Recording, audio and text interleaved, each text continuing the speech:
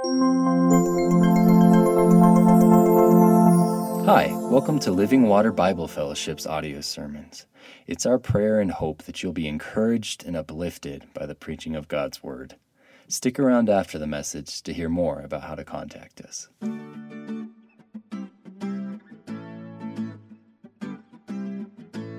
Well, amen. The coming to worship begins by meeting God and seeing God. So you notice some of those songs were talking about meeting Him and seeing Him and coming into His presence. And you guys have come into His presence today, and assuming that you've met God and assuming that you've understood His character and who He is. We're going to talk about worship today. We're going to talk about authentic worship. The last 2 weeks we've talked about how you were made for worship. God made you for Him, for His glory, to worship Him, exalt Him. And last week we really spent a lot of time talking about worship is directed towards God. He's the object. There's so many things in our life that we could worship or exalt or lift up, not God. We are called to worship God. So today, what is authentic worship? What does it look like? What does it entail? Basically, what is worship? And I'm so glad you're here to worship the Lord. And again, we're so grateful to have met the Lord at the table and worshiped Him there and given Him praise and honor and glory He's due. Would you please open your Bibles to Genesis chapter 12. Genesis chapter 12. I want to show you what God's done and give you a picture of His heart and His calling for His people. This is part one of a two-part sermon series, a small sermon series within the sermon series on authentic worship. Genesis 12, please, verses 1 through 3. May God bless the reading of His Word. Now the Lord said to Abram, "Go from your country and your kindred and your father's house to the land that I will show you, and I'll make of you a great nation, and I'll bless you and make your name great, so that you'll be a blessing.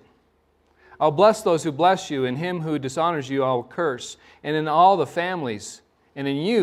the families of the earth shall be blessed." Incredible is God called Abram, this pagan man, this wandering pagan, to be His, to leave your family, leave your home, leave everything, and come with me, and I'll show you where I want you to go. I'll show you the land. I'll show you where I want to take you. I'll show you what I want to do with you. I'm going to bless you. I'm going to use you for wonderful things. And the great calling upon Abraham, all the nations of the earth will be blessed through you. And man, you start thinking about that calling, the huge nature of it. Long after Abraham was gone, even till this day, that promise goes out and out and out. And even to this day, around the world, so many people are coming to the Lord, are meeting the Lord, are coming into the kingdom of God, are being saved, are being rescued, are being delivered, are being brought to life. And started way back then with God's calling and His promise about what He would do. And if you read through the book of Genesis, you see it just as the ongoing story of God's redemption, God's salvation, God's rescue. If you turn over to Genesis 15, Genesis 15, verse 1. Many years have gone by, and there's been some trouble and some difficulties in Abraham's life. And but God reaffirms His promise, and in this passage He makes a covenant with Abraham. Chapter 15, verse 1. After these things, the word of the Lord came to Abram in a vision. "Fear not, Abram. I'm your shield. Your reward will be very great." But Abram said, "O Lord God, what will you give me? For I continue to be childless, and the heir of my house is Eliezer of Damascus, a servant." Abram said, "Behold, you have given me no offspring, and a member of my household will be my heir." And behold, the word of the Lord came to him. "This man shall not be your heir. Your very own son shall be your heir." Just what God had been saying. And He brought him outside and said, "Look towards the heavens and the number of stars, if you're able to number them." Then He said to them, "So shall your offspring be." And Abram believed the Lord, and it was counted to him, credited to him as righteousness. And He said to him, "I am the Lord who brought you out from the Ur of the Chaldeans to give you this land to possess." So there's two great promises there. Many descendants, a great number of descendants. An incredible number of descendants, more than the stars in the sky that Abraham could see with the naked eye. And he promised him land. He promised him a promised land. One day there's going to be this land that your descendants are going to have, and it's going to be glorious and wonderful. God makes promises.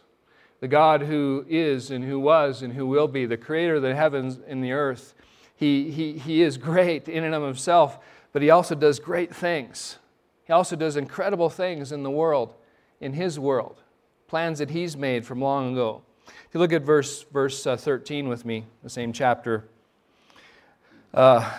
Then the Lord said to Abram, in the previous verses, He started to make a covenant with Abram, and He said, the Lord said to Abram, know for certain that your offsprings will be sojourners in a land that is not theirs, and will be servants there. And they will be afflicted for 400 years.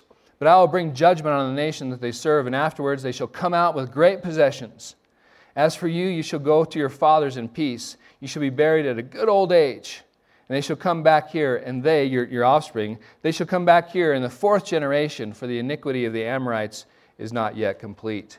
God was going to judge the sins of the pagans, the Amorites, when it was full. Verse 18.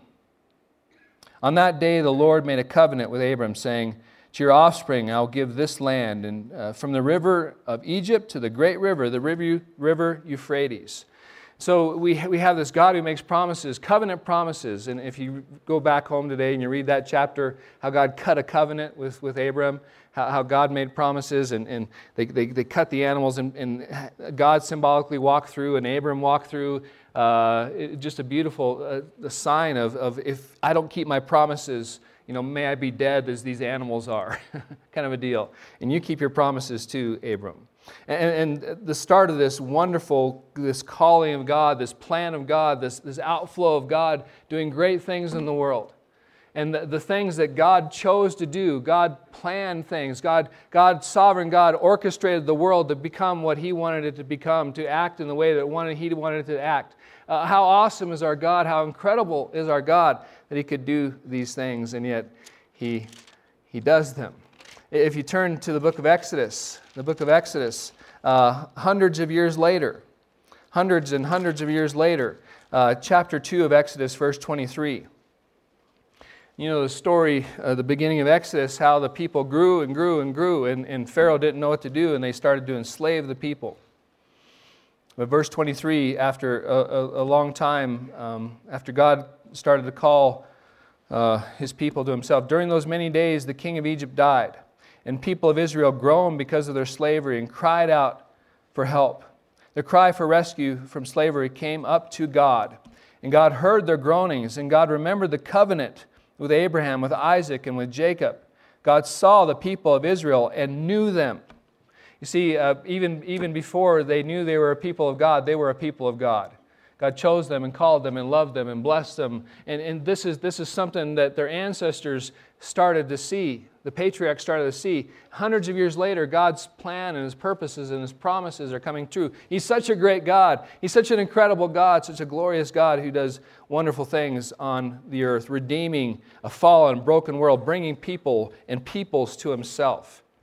It's stunning. So it starts this kind of plan of redemption with Moses. It started with Abraham, now it comes to Moses. Now Moses, chapter 3, verse 1. Now Moses was keeping the flock of his father-in-law Jethro, the priest of Midian. And he led his flock to the west side of the wilderness and came to Horeb, the mountain of God. That's Mount Sinai. And the angel of the Lord appeared to him in a flame of fire out of the midst of a bush. He looked, and behold, the bush was burning, yet it was not consumed. Moses said, I will turn aside to see this great sight, why the bush is not burned. When the Lord saw that he had turned aside to see, God called to him out of the bush, Moses, Moses, he said, here I am. Then he said, do not come near. Take your sandals off your feet, for the place in which you are standing is holy ground. And he said, I am the God of your father, the God of Abraham, the God of Isaac, and the God of Jacob. And Moses hid his face, for he's afraid to look at God. Then the Lord said, I have surely seen the affliction of my people who are in Egypt. Notice what he said, I've seen the affliction of my people who are in Egypt. And I've heard their cry because of their taskmasters. I know their sufferings, and I've come down to deliver them out of the hand of the Egyptians and to bring them up out of the land to a good and broad land, a land flowing with milk and honey, to the place of the Canaanites, the Hittites, the Amorites, the Perizzites, the Hivites, and the Jebusites. And now behold, the cry of the people of Israel has come to me, and I've also seen the oppression with which the Egyptians oppress them. Come, I'll send you to Pharaoh, that you may bring my people, the children of Israel, out of Egypt. Wow, what an incredible God we serve. What an incredible God that's alive today, present today, working in our world today, working in His churches today, present with us. Back in the day, we see Him making promises hundreds of years in advance. These things are going to happen. And then when the time comes, when the time is right, when the time is fulfilled, that Kairos time, that perfect time, God comes and He works His might, He works His power to save, to rescue, to deliver. My people, I've heard them cry, and I'm going to bring them out. Moses, get ready. And so the following chapters are about some of the struggles that Moses had with believing that God could use him, and God could use him to bring the people out. And there's some dialogue back and forth. But if you look at the end of chapter 4, verses 29 through 31, then Moses and Aaron went and gathered together all the elders of the people of Israel. Aaron spoke all the words that the Lord had spoken to Moses and the signs in the sight of the people. The people believed. And when they heard that the Lord had visited the people of Israel and that He had seen their affliction, they bowed down their heads and worshiped. Worship it's a deep, wonderful, it can be a mystical thing, a mysterious thing, a feeling, an emotion. Sometimes we think of worship as just songs or just that 15 or 20 minutes during a worship service on a Sunday morning where you get to sing to God, but worship is so much broader and huger and mightier than that. Worship is so incredible. Here we see, in a very basic level, that it starts with response. Worship is response at the foundational bedrock level of what it means to worship. It's response. These people, man, as they've been in slavery, they've been in darkness. And God says, I'm going to call you out of darkness into my wonderful light. I'm going to call you to life. I'm going to bring you out. And certainly, again, the Bible is so condensed in so many ways. They remember the promises that God made to Father Abraham. They remember the promises to Isaac and to Jacob, to the patriarchs. They remembered all that God had done. And they came to see how glorious He was and how incredible He was, how mighty He was, how powerful He was, and that He was going to love them, that He cared for them. Nobodies, nothings. Nobody, the world had written them off. The Egyptians looked at them as chattel, as just chaff in the wind. They could care less, but God called their name. God cared about them. God loved them. And how do you respond to that other than worship?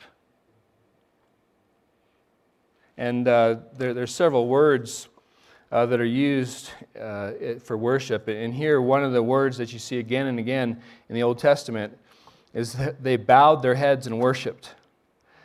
Worship oftentimes is an attitude of bowing, an attitude of acknowledging the greatness of God, acknowledging His glory. And so there's expressions of worship, but it starts with an attitude and a heart of worship, responding to the greatness of God, responding to who He is and what He's done.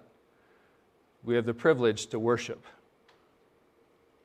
When you come on Sunday mornings, it's a part of a bigger life, or it should be, a part of a larger life. It's a part of a grander lifestyle of worship.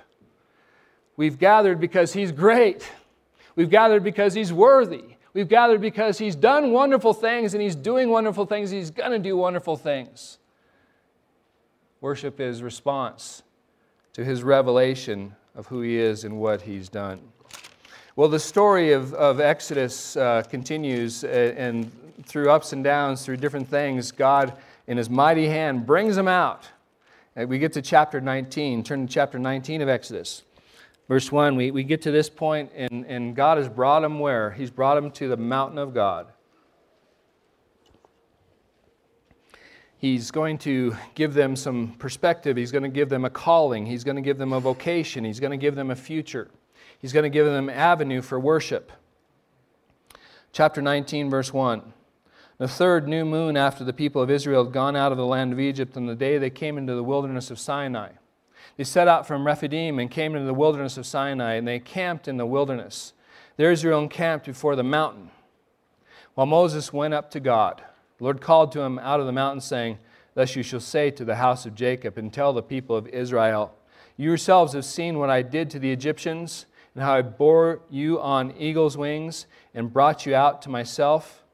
Now therefore, if you will indeed obey my voice and keep my covenant, you shall be my treasured possession among all peoples, for all the earth is mine, and you shall be to me a kingdom of priests and a holy nation. These are the words that you shall speak to the people of Israel.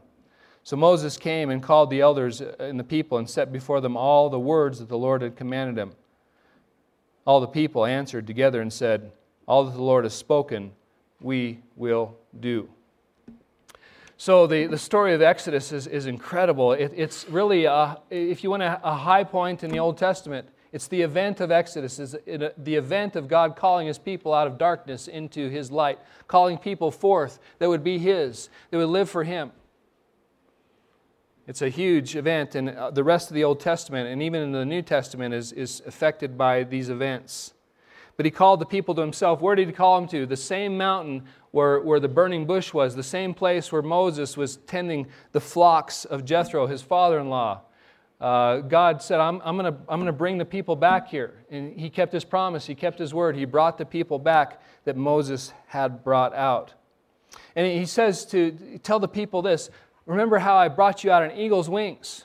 In other words, remember my grace. Tell the people to remember my grace. Remember what I did, the undeserved love, the undeserved salvation, the undeserved blessing that I caused to happen. That metaphor, that imagery of eagle's wings, like a mother eagle in the nest, overshadowing her chicks to protect them, to watch over them. More than that, the eagle's wings. You've seen the videos perhaps of how eagles, when they kick the fledgling out of the nest, right? And the mom's there as the eagle's trying to fly for the first time. The mom's there. If the little eagle starts to flounder, the mom eagle comes under and catches the baby eagle on her back and carries. And so God's saying, I carried you to this place by my power, by my authority, by my strength. You didn't come here by your strength. You weren't saved by your power, by your will, by your desire. I brought you here. I saved you. I delivered you. Remind the people that I brought you out on eagle's wings, from slavery and darkness to life and freedom and a future. And we can say the same thing, can't we? How God has rescued us and delivered us and brought us to Himself. He is worthy of worship. He is worthy of praise. He's worthy of honor. He starts with grace. It always starts with grace. If you've been saved, it always started because God called you first. God moved in your life first. God did something on your account, on your behalf, that you couldn't do yourself. Worship always starts with God. It always is initiated by God. He's always the subject of a sentence. Somebody's doing something. Somebody's acting in some way. God is the subject, moving and acting in our midst, and He always has been, and He always will be. He's worthy of our worship. He says, I called Israel to myself. I brought you out of eagle's wings. Now, verse 5. Therefore, if you will indeed obey my voice and keep my covenant. Okay, so sometimes we read this and we think, well, God's saying, if you'll obey me, I'll save you. Or sometimes we read it and we say, if you'll keep my covenant, then I'll save you. And sometimes it's misread as a works righteousness or a works salvation. Well, if God's going to take us to be His, if God's going to love us, if God's going to make us to be His people, we've got to earn it. We've got to be righteous and holy first. And that's not what it's saying. Because they're already His people. Way back in Genesis 3, my people, and through Exodus 3, my people, my people, my people. You can go home and read the book of Exodus. God had already set His love upon them. Remember, Abram had another son, Ishmael. God's love wasn't on Ishmael, it was on Isaac. Right? It wasn't on Esau, Isaac's sons, it was on Jacob. God had chosen a people for Himself, and that people flowered and grew and had descendants. So many, like the grains of sand on the seashore, like the stars in the sky. God made a people for Himself. So they're already His people. What He's saying here, He's saying, if then you obey me, I've already saved you, I've already brought you to myself. If then, he's saying, if you'll worship, if then you obey me and you keep my covenant. And so much of the next 3 books, Exodus, Leviticus, and Numbers, is about reciting the covenant and bringing the covenant to them. If then you'll be for me a treasured possession among all the peoples of the earth. You shall be for me a kingdom of priests and a holy nation. And what's that saying? If you'll respond to my salvation with your life, if you'll respond to my salvation with your very being, if you'll respond to my rescue and my deliverance with obedience, then for me you'll be my treasured possession. And what does that mean? A treasured possession. Out of all the nations, there's going to be this one nation that's going to be able to do God's work. A treasured possession. Out of all the nations of the earth, all the nations of the world, you're going to be this people that's able to carry my purposes, to accomplish what I want to accomplish. And it's the same today in the church. Man, if God's already saved us, God has already blessed us, He's already graced us, He's already done all the work, and He calls us to be His treasured possession, to be His people that respond in obedience, to respond with love, to respond by going and serving and giving in His name. You'll be for me a kingdom of priests, He says. What's that about? A nation that's called to serve. Right? Priests are mediators between God and man. And so throughout the coming books, he's going to talk about the priesthood and what they do and what they accomplish. But it wasn't just this set-aside Aaronic priesthood. It wasn't just this set-aside group of people that were priests. I want you to be a nation of priests. I want you to be my servant people that go to the world and magnify the Lord for me. To magnify what they think that God looks like a stone, or God looks like a frog, or God looks like these things they create in their mind, fallen images, idolatry. It's ugly and it's heinous. I want you to go and show them what I'm like. You're going to be my servant people. If you'll obey me, if you'll serve the covenant, if you walk in my ways, you'll be for me this people that carry my purposes, that bring the gospel to the world, that bring the truth of God to the world. You'll be for me a holy nation, not just a holy, sometimes we talk about holiness as being set apart from, right? You'll not just be a people set apart for me, a holy nation. You'll be set apart for, a people set apart for me, to serve me, to glorify me, to honor me, to bless me, if you will obey my voice, if you will keep the covenant that He gives. And so the people maybe a little bit naively say, yeah, we'll do it. They haven't heard the covenant yet. Right? They haven't heard what God requires of them yet. And that's what the coming chapters get into. We're not going to take the time to read it. I trust that you've read the Ten Commandments before. But the Ten Commandments are basically, the first tablet is about saying no to idolatry, no to false gods, about respecting the name of the Lord, and about keeping the Sabbath holy. So it's about honoring God and glorifying God. Second tablet of the Ten Commandments, right? It's about how to live in family and how to live as a nation. You shall honor father and mother. You shall not murder. You shall not commit adultery. You shall not steal. You shall not give false testimony. You shall not covet. How to live with people in a healthy, good way. See, these are the principles of His people. I want you to live by my principles. I want you to live by my teaching. If you live by my principles, if you live by my teaching, you will be for me this treasure possession. You'll carry my purposes. You'll glorify me and you'll honor me. And then from chapter 20 through to verse 18 through the end of chapter 23, it's called the case laws.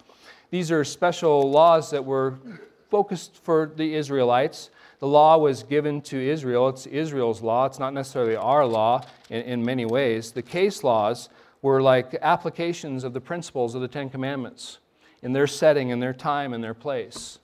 So sometimes we read the case laws, or we read through some of the Old Testament like, what is he talking about there?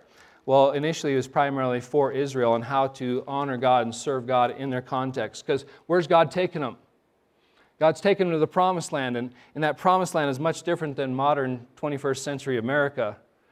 in what it required of them and how they should live.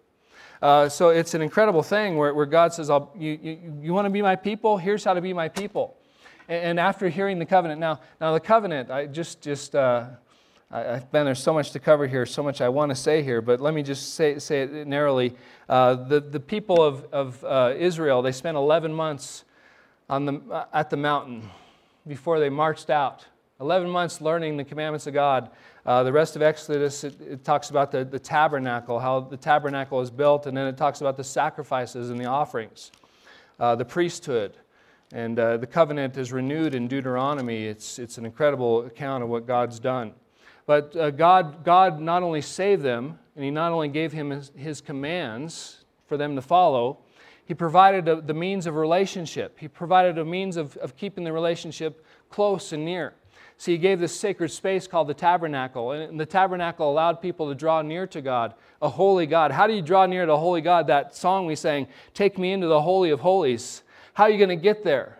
How are you going to get there? Right? God's present. He's near. He's close. And in the New Testament, we find out He takes us there through the blood of the Lamb. Praise God. We're able, but in the olden days, you couldn't just walk in there. But He gave them the holy place as a symbol of His presence. And He gave sacrifices and offerings so that they could have a relationship with God. How do you stay in a relationship with a holy God? The sacrifices are basically sin offerings and guilt offerings to deal with your sin. And then there's a burnt offering to deal with the consecration. How do I consecrate myself to the Lord? How do I walk with the Lord? I offer myself as a burnt offering. Then there's the peace offerings. How do I get back into fellowship with God? The peace offerings. So an interlocking system of sacrifices that God allowed to bring them near because He wanted a relationship. He wanted to be with His people. And He gave the priest to mediate. The Aaronic priesthood to mediate between Him and them. Because again, holy, holy, holy is the Lord God Almighty. How do common people like me enter into God's holy presence? I needed a mediator. And so all that points to Jesus in the New Testament. We'll talk about that next week. But this account in this narrow focus in Exodus, if you look at 24 with me, chapter 24, as we think about what worship is and what's authentic worship.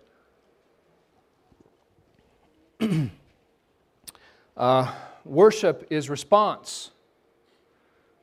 Worship is response. Imagine if you're the Israelites and you've been slaves all your life and you have this hope in a God that would come and save you. And He does, just as what was promised hundreds of years before. And imagine this God reveals Himself to you. He shows you His greatness. He shows you His wonder. They saw what God did against all the gods of Egypt, how He destroyed them and blew them up and just wrecked the whole Egyptian mythology, right? And took it all apart. They saw how great He was as He opened the Red Sea. How great is our God? How great is our God? He can do all things. And then He condescends to give us His instructions. He gives us the way He wants us to live. Worship is a response. And you guys, authentic worship is a total life, whole life response to who God is and what He's done. He's an incredible God who's worthy of your worship, but it's not like He brought Israel just out and said, "Okay, see you later. I just saved you to save you." No, worship is a response to God. Authentic worship is a call to serve Him. Authentic worship, real worship, true worship isn't just singing 10 or 15 minutes of songs on Sunday mornings. It's this life response of living by His Word and living by His teaching and living by His truth because He's revealed it.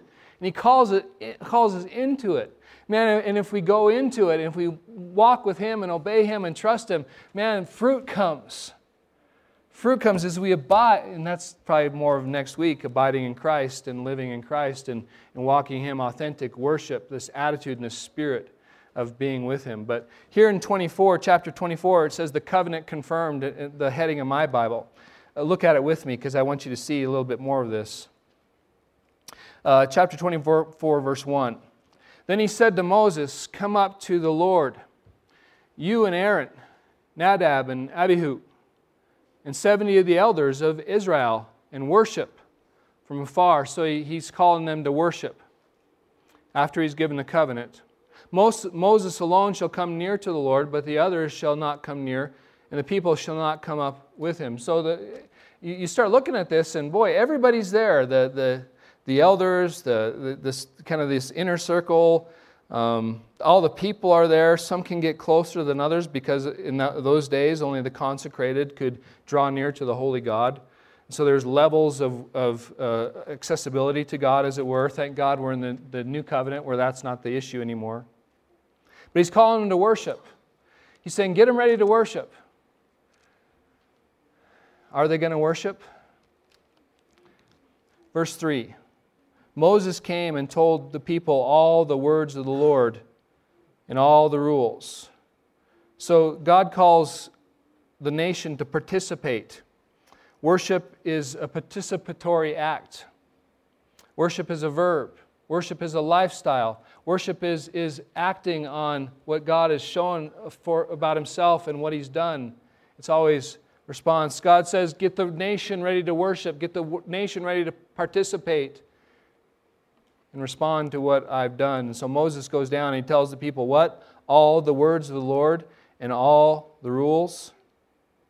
And all the people answered with one voice and said, all the words that the Lord has spoken, we will do. Authentic worship is obeying the Word of God, doing the Word of God, keeping the Word of God.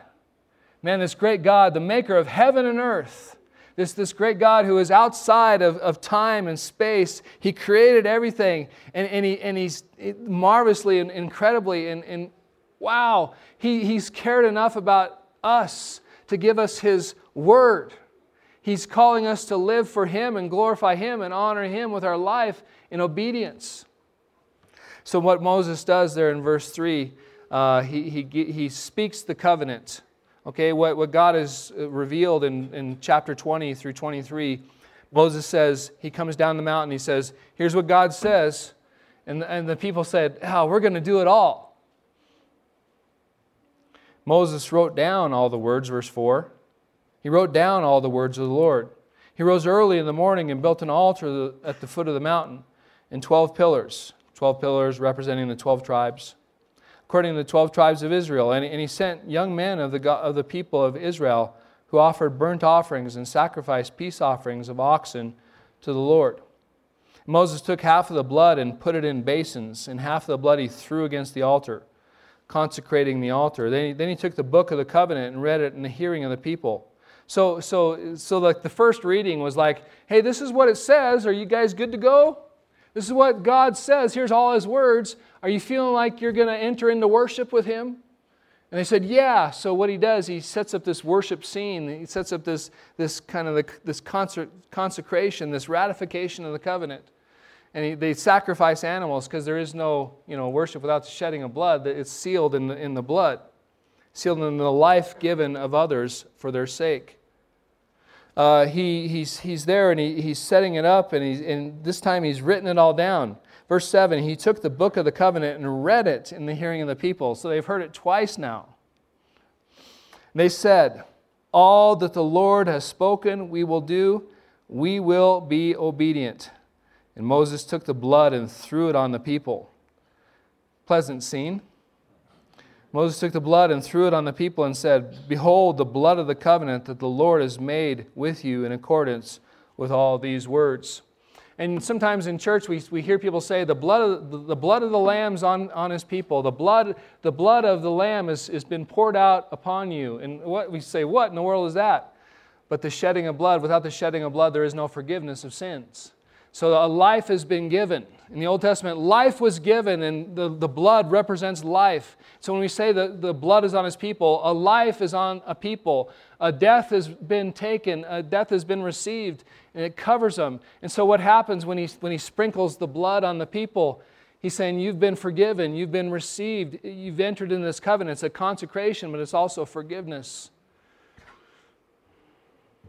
And we'll see next week what this means for us. But then verse 9, then Moses and Aaron, Nadab and Abihu, the 70 of the elders of Israel, went up, and they saw the God of Israel. So a theophany of God, an image of God. See, there's some verses that say you can't see God, but sometimes God condescends and lets people see images or visions of Him. They saw the people, the God of Israel, there was under His feet as it were pavements of sapphire stone, like the very heaven of clearness. And He did not lay His hand on the chief men of the people of Israel. They beheld God, and they ate and they drank. And so a fellowship meal, a covenant meal, like they've ratified the covenant, they've agreed to it. Now they're one, and now they're together, and God in His grace, the people are able to be in His presence because of His grace, because He's provided the sacrifices, He's provided what they need to be in His presence. And now let's do this together. Let's go, and remember back in Genesis chapter 12, verse 3, why did God do all this? What was God's plan? What was God's purpose? Because God wanted to bless the nations of the world. God wanted this Israelite people, this group of people, He didn't save them for themselves. He loved them, He blessed them, He took care of them. But the idea was that in His plan of redemption, He was going to use them to be a kingdom of priests. He was going to use them to bless the nations. See, God from the fall, when sin came in and wrecked creation and wrecked the people of the earth, God started a plan of redemption, a plan of salvation. It continues to this day. He started with Abraham, then He started with Abraham's family, a tribe, and then He moved to a nation. Now He's moved to a church, His church around the world. The same mission, the same purpose. God's love and His grace, He wants people to meet Him and know Him. And He sends us out, as the Israelites were sent out, to be that people that would minister to them, would magnify the Lord before the world, would tell people of God's love and who He is, so that they'll become worshipers too. So they'll become worshipers too. What a great plan of God. And the story, and I'm not going to keep you much longer, but the history in the Bible is just incredible how this plays out. And you know, don't you, that Israel struggled? They struggled to be the worshipers that God wanted them to be. They fell into idolatry again and again. Boy, they hardly left the mountain of God before they started thinking about other gods. And they started thinking about themselves, and they missed it. But we read again and again, God keeps coming after them. God keeps calling them. And there's a beautiful scene in the book of Joshua. Beautiful scene in the book of Joshua. We've turned to the end of the book of Joshua, Joshua 24. I want to just give you, just as we talk about what worship is and what authentic worship is. Again, I don't have the time to read this whole thing, but if you look at Joshua 24, and in verses 1 through 13, there's this picture of Joshua at the end of his life. He starts recounting. He starts recounting all that God has done. He starts bringing it to the people who have come into the land. God did this, and God did this, and God did that, didn't He? And he's waiting for the amen. Yeah, God did that. God rescued and God saved, didn't He? Yes, He did. God did it again and again. God did all these things. He brought you out of Egypt. He loved you. He blessed you. He gave you His covenant. He's taken so much. He's done so much. He's awesome, this God of ours. See, that's where worship begins. It starts with what God has done, who He is, and what He's done. And so when we come to Sunday mornings, when we live in this life, in this world, it starts with, if you don't know God, if you don't know what He's done, you can't be a worshiper. Authentic worship starts with a relationship with God, of knowing God, what He's done, and who He is. It starts there, because God has initiated, God's moved, He's acted, and our response is called worship. And so verses 1 through 13 is Joshua saying, hey, remember what God did, remember who He is. And then in verse 14 he says, now therefore, fear the Lord and serve Him in sincerity and in faithfulness. There's two more words there. Fear, that reverence, that respect. You see that again and again, an awe of God at what He's done. And the response is fear, is reverence, is respect. And then the second response is serve Him. Serve Him in sincerity and in faithfulness. Put away the gods that your fathers served beyond the river in Egypt and serve the Lord. That's called repentance. They're still carrying their gods that they brought with them from Egypt. It's been so long. They haven't repented yet. They haven't turned yet. They haven't broken their hearts yet and said, we give up these gods. We give up these false gods. There's so many false gods in our world today. Give up your gods. Fear Him. Serve Him instead. And if it is evil in your eyes to serve the Lord, choose this day whom you will serve, whether the gods your fathers served in the region beyond the river, or the gods of the Amorites in whose land you dwell. But as for me and my house, we will serve the Lord. He's calling, at the end of his life, he's saying, man, I'm going with the Lord. Because of who he is and what he's done, I'm going to serve the Lord. What about you? Decide today. Get rid of your gods. Get rid of your idols, your false gods, your false hopes, your false dreams that are built on culture and society and what the advertisers say you have to live with and have to have. Verse 16, then the people answered, far be it from us that we should forsake the Lord to serve other gods. For it is the Lord our God who brought us and our fathers up from the land of Egypt. See, they're worshiping now. And out of the house of slavery, who did great signs in the sight and preserved us in all the ways that we went, and among all the peoples through whom we passed. The Lord drove out before us all the peoples, the Amorites who lived in the land. See, they're recounting reasons to worship. Have you recounted this week all the things God has done for you this week? Have you remembered how He saved you, how He pulled you out of the pit, how He delivered you and rescued you, all the ways He's blessed you, all the ways He's kept you from being harmed, all the blessings and all the wonderful gifts He's given you again and again? That's the start of worship. Because worship is response. If your worship is weak and small, it probably means your God is weak and small in your sight. If you're far from God right now, it's probably because you've lost sight of the living God and how glorious and how wonderful He is. If you're drifting into doubt and darkness, open your eyes, lift up your eyes to the God and all that He is and all who He is and worship Him. They say at the end of verse 18, therefore we also will serve the Lord, for He is our God. And we call that worship. May we be worshipers of the living God, for He is worthy. Would you please stand with me in His presence?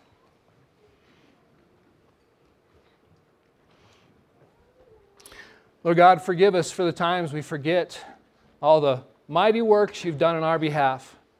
Forgive us for the times that we've forgotten Your goodness. Forgive us for the times that we've treated as something small Your salvation. Forgive us for the times that we worship man-made things and we forget to worship the God who made the galaxies and holds all things together. Lord, thank You. Help us remember that You're present with us now. That in Your grace You've condescended to live in us. That in this dispensation, this age, this time, we are the temple of the living God. Wow. May You be worshiped, Lord. That You've taken us and made us Your people when we didn't deserve it. You've done so many wonderful things, Lord. And the more we learn of You, the more our eyes are opened to how great You are. Thank You for calling us to worship. Lord, may our lives be our response. For You are worthy, Lord. Worthy of glory and honor and praise and thanks. Worthy of our very lives. Make us worshipers, Lord. Open the eyes of our heart that we may see You and that we may respond to You as You so richly deserve. We love You, Lord. In Jesus' name we pray. Amen. Go in the peace and the power of the living God who is in your midst. God bless. Thank you so much for listening.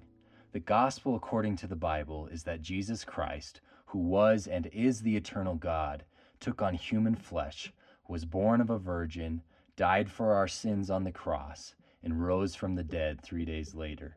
He then ascended to the Father's right hand, where He sits making intercession for His people, and right now He is establishing the kingdom of God on earth.